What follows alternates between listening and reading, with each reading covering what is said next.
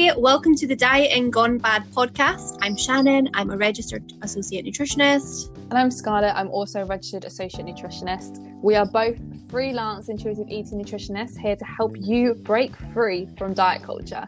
We'll be talking all things anti-diet with a few snippets of other health and nutrition topics, helping you become your best self, free from food and body worries. Hello and welcome back to the Dieting Gone Bad podcast. Today we have a quick mini episode we're going to do for you, and this is all about what intuitive eating is not. So yes. What are we going to be talking about today, Scarlett? Oh, a whole load of things, really. Basically, we're just going to explain to you what Shannon said, what intuitive eating is not, because I think there is a lot of assumptions around intuitive eating and what it is, and it's actually not as simple as what people think it is. I think it's very complicated, a lot more complicated than people think. It seems really easy, but actually when you get down to the nitty-gritty and actually start looking into it, it's really not very straightforward. So that's what we're going to be talking about today, really. Hopefully quickly. Yeah, hopefully quickly, because we love to ramble. But this is going to be like one of our little mini episodes. Mini chats. So I suppose we'll just like kick off with a few things and we can talk about them and then talk about more. So the first thing intuitive eating is not, which I hope everyone knows, I'm sure you're aware, intuitive eating is not a diet. Yeah, that's like the main one. I think that's the thing that I think people can get caught up on, is that intuitive eating is like a way for you to lose weight or whatever. It's really not. The whole aim of intuitive eating is to forget about weight loss, weight gain, anything to do with body checking, really. So it's not a diet. It's the complete opposite, really. Yeah. I know Caroline Dooner from the Fuck It Diet, she speaks about how like years ago, like she doesn't brand herself as intuitive eating because when she was recovering from like chronic dieting, she really struggled with not making intuitive eating into a diet. So she would be like making it into like hunger fullness. So she'd be like, right, I can only eat when I'm hungry. Yeah, I'm at like 2 hours wheel, and that's the only time I can eat, and then I have to stop then. When I'm at 8. Yeah. Maybe it's just like her personal experience, or maybe because she didn't work with like a one-on-one like intuitive eating counsellor. But yeah, people get caught up in it being a diet or fullness stuff as well. Yeah, because like the things with intuitive eating, like I always say to people, I always think like intuitive eating is literally just being aware of yourself and how you're feeling. So like if you know that you are stuffed but you want a piece of cake, then it's saying to yourself, okay, I will let myself have this piece of cake even though I know I'm probably going to push myself over the edge, but that's fine because it's what I want. Yeah, it's kind of like, I think I've actually heard a lot of people being like, okay, so if there's cake at my office and I'm not hungry, I'm not going to eat it. But because it's kind of like, how often is cake available really? And if you feel like having it, you shouldn't. Yeah, you should have it. Like if there's a difference between this is like something I can never have, but I love it and I want to have it, like birthday cake at an office, right? Like, yeah. Like it's just something like, I think a lot of the time when it comes to like hunger and fullness stuff, I think it definitely does revolve around when it comes to having like something sweet. Like a lot of people, if they'd like finished, this is obviously just me assuming for the majority of people, I know this is the case with me. I love sweet things and I cannot finish my day without eating something sweet just because it feels wrong. So even if I'm like, I'm not overly hungry, I will still fancy that something sweet. So I'll have something small and that normally satisfies it. But if I want a whole piece of cake, I'm going to have a whole piece of cake, even if I'm not that hungry or if I'm not hungry at all. Yeah, it's like, because we know like Giles Yule speaks about this, like dessert, I can't remember what he calls it, like dessert stomach. Yes, it's just like your it's like all your food, you have a separate stomach for desserts, and that kind of feeds your soul rather than yourself and your body. It feeds your soul. I know what you mean. We always say that there's always space for dessert no matter how full you are. Yeah, but then in intuitive eating it's like you don't need to earn food. You don't need to. Yeah. It doesn't need to be like a big deal. Also, yeah, you don't have to force. Like, if you don't want that piece of cake, you don't have to force yourself to eat it just because you think you should. But then, if you do want it, you can have it even if you're full, even if you're hungry. It doesn't matter. Yeah, it's kind of like even if you eat it, even if you're not physically hungry and you're like, right, well, I'm going to eat this cake anyway because I want to, even though I know I'm physically full. Even if you then eat it and you think, oh, I shouldn't have eaten that, it's not a big deal. You move on, because in intuitive eating, you build up your emotional toolkit so that if you get into your head about, oh, I ate this and I wasn't even hungry, oh, you've got the skills to cope with it. Yeah. Which is the whole thing about intuitive eating. It's about coping with your emotions and your feelings. Yeah, it's definitely a lot more to it. Another thing that intuitive eating is that it is not a social media trend. Yeah. This is actually a really researched practice. This is like a therapeutic practice. It has loads of research about it, and it's really old. It's like 30 years old, didn't you say the other day or something? Yeah, I think it's at least 25 years old. Yeah. I think it's made in 1995, actually. I can't really remember, but so it's 25-ish. Yeah, I think it might be a bit older. I can't remember, but basically, intuitive eating was made by two US dietitians who were working in I can't remember, actually, and I should remember off the top of my head. I can't remember if they were eating disorder dietitians working in private practice or if they were working in some other sort of thing, but they kept having people coming in who were dealing with disordered eating and wanting to lose weight for years and years, and it never worked. So then they looked to the evidence of weight loss and they saw weight loss isn't working, so why are we always recommending it? So then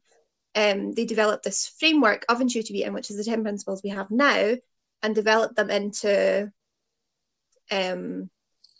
honoring your hunger and rejecting diet mentality, and it helped their clients, their patients. And then I think maybe 10 years later or something, I can't remember, but a researcher called Tracy Twycla, who's a psychology researcher, she used the book of intuitive eating to come up with the objective scale, the intuitive eating scale, which allows us to measure intuitive eating. Yeah. So then researchers could use intuitive eating as a framework for helping recover from disordered eating. So now we've got papers that can test, how much of an intuitive eater someone is, and what they're eating and their mood and all this sort of stuff. So it's basically, intuitive eating is based on evidence, but also has evidence that came after it was developed, if that makes sense. Yeah, I guess it's like with all research, it was a theory, it was put into practice, it then became a proper therapeutic practice, and then research was made around it to see how sound and how solid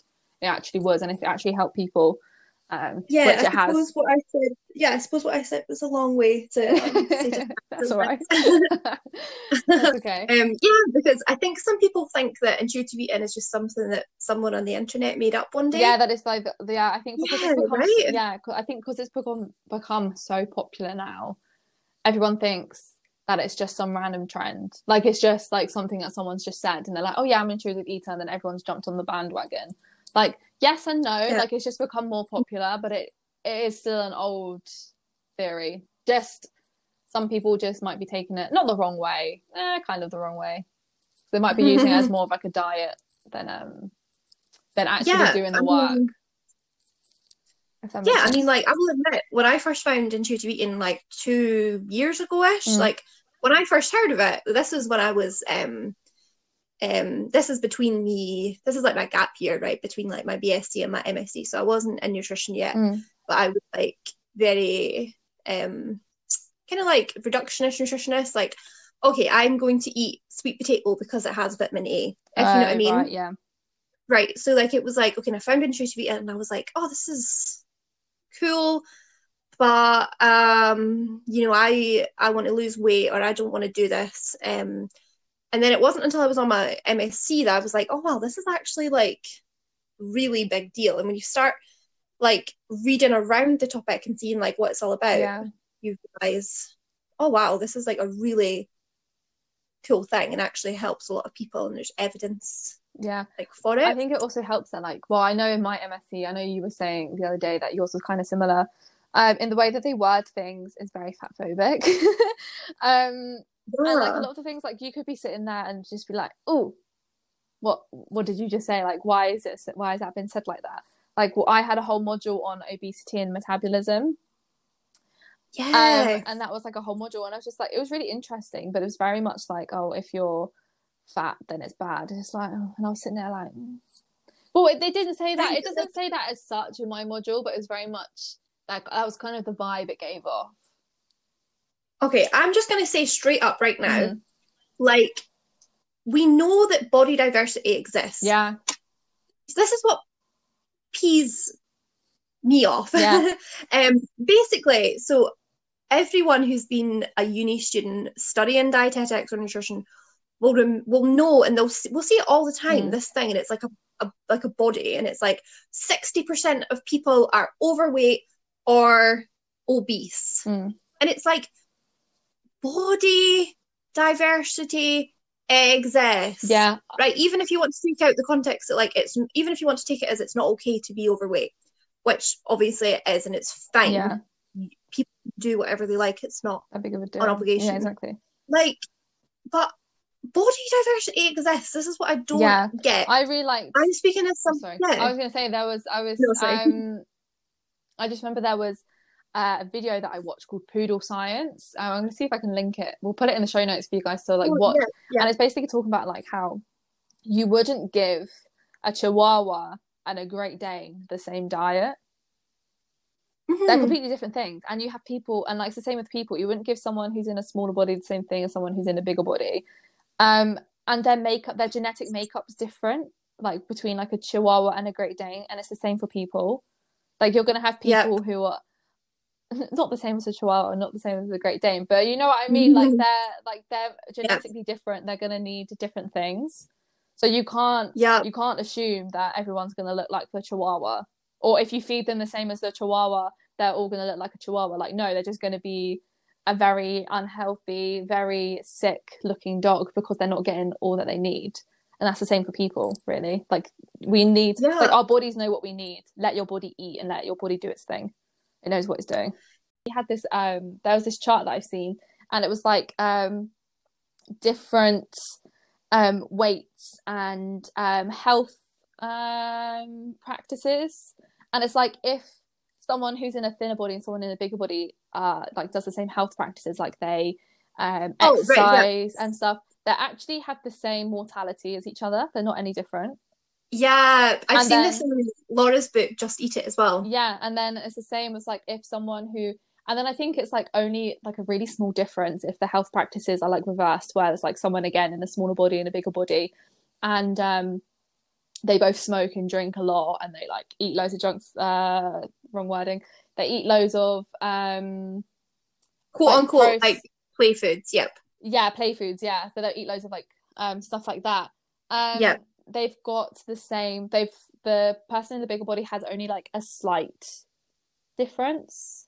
You're right. Like it's not even like it's not that big of a difference between the mortality rate. So it's like it doesn't matter what body you're in. As long as you're doing these health practices, like you're moving your body in the way you want, you're eating nutritious foods and foods that you enjoy, and you're like eating a diet that you like, and you just overall feel great, then you're fine. Like you're going to be exactly the same as someone who's in a smaller body. It's no different. But I'm pretty sure see that. No, they don't. I'm pretty sure the 4 factors. So I'll find the paper because this is based off I think it's off I think I read this for something else. I read it in Laura's Just Eat It. I'll link I read the original. If you want to see it. Yeah, we'll find the study and we'll.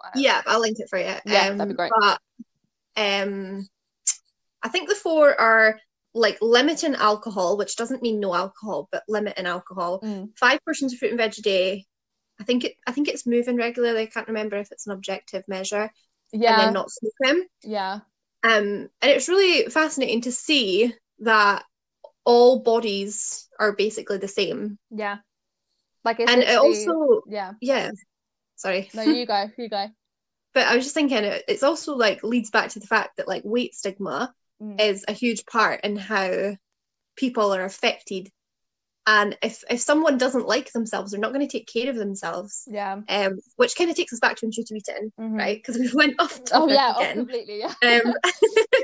But basically, intuitive eating is about learning to like yourself again, so that you eventually, after you've gotten rid of all your diet mentality, you can get back to the point of taking care of yourselves. Yeah. Without it being about changing your body. Yeah. So that's kind of, I think, why we're talking about this, if you're confused why we went off topic. And then I think this kind of like brings us to the point where it says like, well, one, you can't fail intuitive eating, that's impossible. And two, it's not one size fits all. Like, this is very much like you get out of intuitive eating what you put in. And everything is different depending on the person. So the way that I do my intuitive eating is going to be different to the way that Shannon does hers. And the things that I find difficult, Shannon will be like, well, that's really easy. Yep. I mean, I was just thinking the difference between our views to exercise. Oh, yeah. That's like different. A major big one. Yeah. And how two people can be completely different in how they see different things in intuitive eating. Yeah. No, I agree. Yeah. So it's not like, that's why I think it's, well, we are biased because this is our job, but we do think that intuitive eating is one of those things that you can't do by yourself. Just because, well, I mean, if you've listened to this whole thing, then you'll know it's very complicated. There's a lot more. It's like, well, as we said, there's so much more to it. And for someone to do this by themselves without any sort of support, like, man, that's hard. That's like just draining. Yeah. Like, to be able to like, you need someone to kind of like structure things for you and can be like, right, okay, this is what we're going to focus on now. Then that's all you have to worry about, and you don't have to think like, oh, am I ready for the next bit? Because you have someone that tells you, right, okay, we are ready to move on. And then if you need to take a step back, they'll then take you a step back into a different principle. Yeah, and I'm sorry, kind of saying that it's not rigid. Like, I think because there's 10 principles, I think people can think that this is like a 10-step program. It's not. Sorry. No, go. Sorry. No, you keep going. Sorry. I was just gonna say, it's like people would think, like, I always start off with principle 1, and for me, principle 1 is the dieting mentality and getting rid of the dieting mentality. But for someone else, like, I always start with principle 1, but for principle 2, you might end up doing something different. So I have set up, like, I know you're setting up a workbook at the minute. I've set my one up so, like, yes, we will, like, if possible, we will follow the principles and the way they've set out as much as possible in my workbook. But if I think someone needs little bits from everything else, then I'll scrap that idea and kind of like pick things from everything from all the different sections, and then kind of tell the person, right, okay, this is what I want you to do. So it's not a rigid routine. It's not a 10-step plan. It is all of it in one. If we could really, what we would want to do is just to kind of like soak someone in all the principles all at the same time, so they know everything, and then kind of like, okay, cool, like, you know what you need to do, and you know you need to focus on all 10 of these principles all at the same time. Go do it. But that is not how that works. Yep. I was just thinking, so if someone, say, buys like the intuitive eating book, which is obviously amazing, I would recommend it, but like, I think obviously what people do is they're reading through this intuitive eating book and they're like, right, okay, just give me the magic spell at the end. It gets to principle 10, gentle nutrition, and it's like they've kind of just rushed through this book, because a book can take you, like 2 days to read, especially if it's something that you're like, right, I'm gonna fix my relationship to food. And you can just rush through it. And obviously there's loads of issues with saying, oh, you need to see a nutritionist 1-to-1 because it's expensive. Right? You could buy like 4 books. The price of one session. So obviously we're not saying, oh, if you don't see someone 1-to-1, you're not going to be able to do this. Yeah, that's not it. But there's loads of free resources that you can get on Instagram from people who, people like Laura Thomas and Pix Nutrition. I don't know why I can't think of anyone else, but like, loads of people that you can go to that are doing this sort of stuff and will be really generous and give you information for free. And then maybe eventually you can seek out someone as well. But yeah, because I see a lot of people saying also that intuitive eating is like, once I've seen someone on Twitter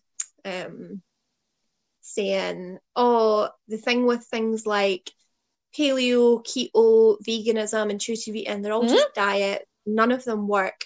And I was like, hi, intuitive eating isn't a diet. It's not like veganism also isn't a diet. Yeah.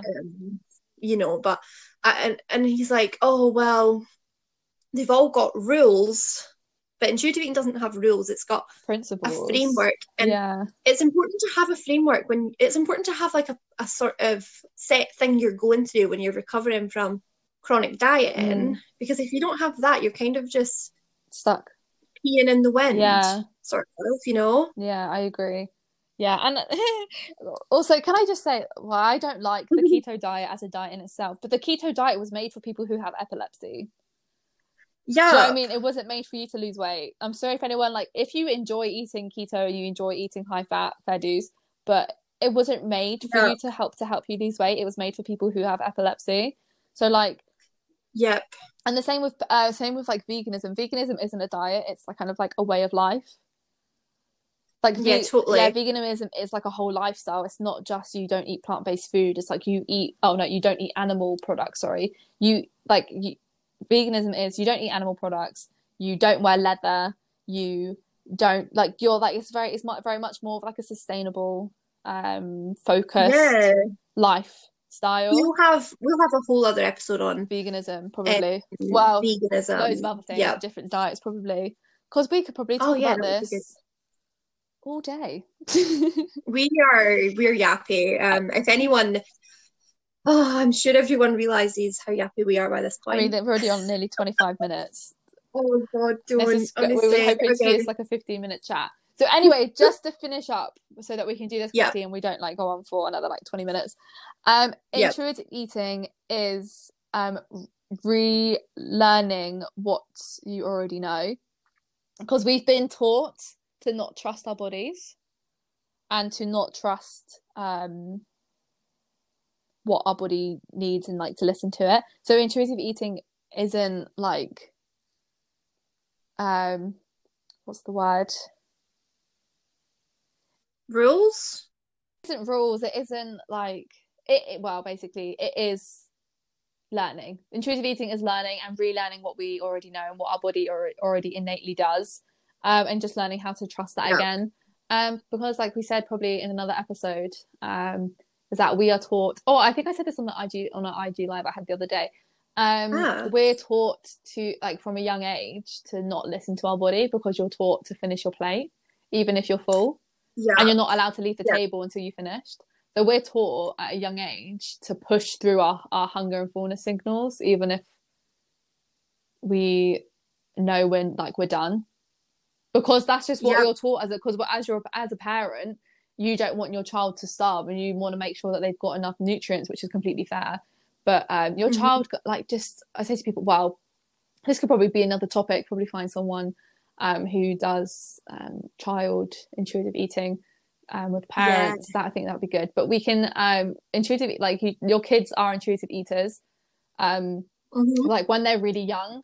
Maybe from the age of like 4 or 5, they kind of start to learn to not be anymore, because you're kind of teaching them to push through those signals. It's not a bad thing. It's just what we're conditioned to do. So don't feel guilty for doing this, because it's not anything to feel guilty about. It's just society. Yeah. But your kids are intuitive eaters. Just make sure you have snacks around and have food around available to them, and they'll eat when they want. But we'll get someone involved who can. Yeah, we'll do a whole thing on this. This is if anyone wants to like research it, it's like the division of responsibility. Would be kind of framework that you would use to feed kids. But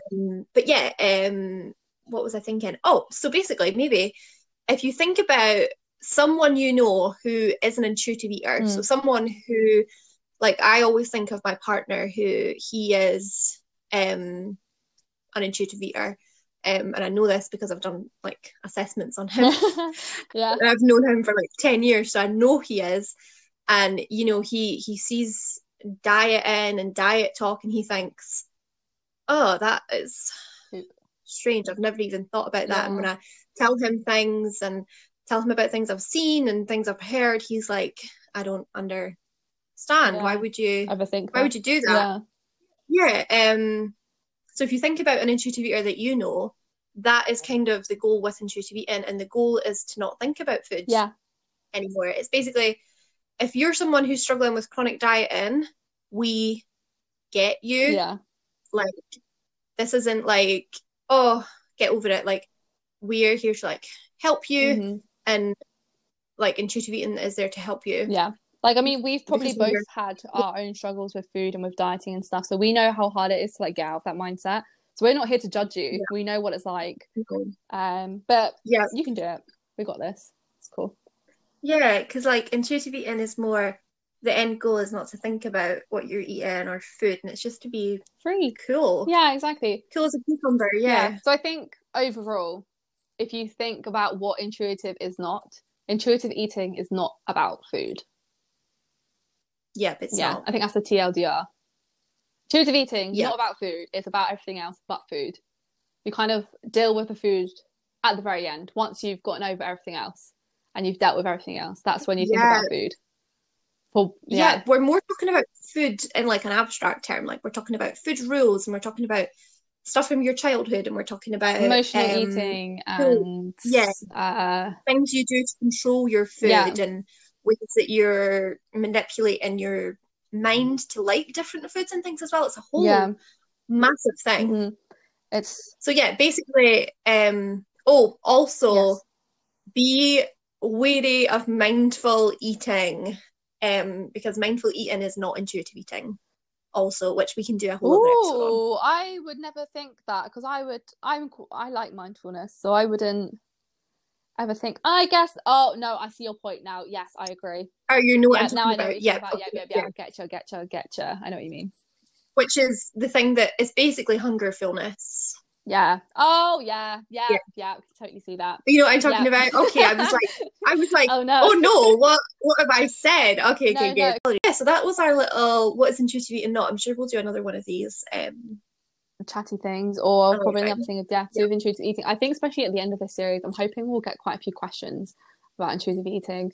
So if you have any questions, please email us. Everything's in the show notes, like our email and our website, so you can post questions on there, or even just message us on Instagram, and then we can save them.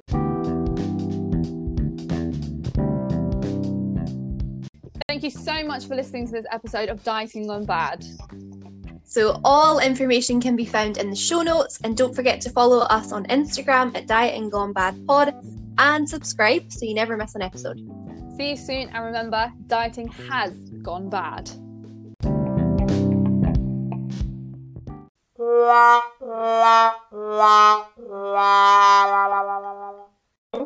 You okay? Yep, cool. Hold on, I need to have a drink because I've got rice cake in my mouth. That's fine. Yummy.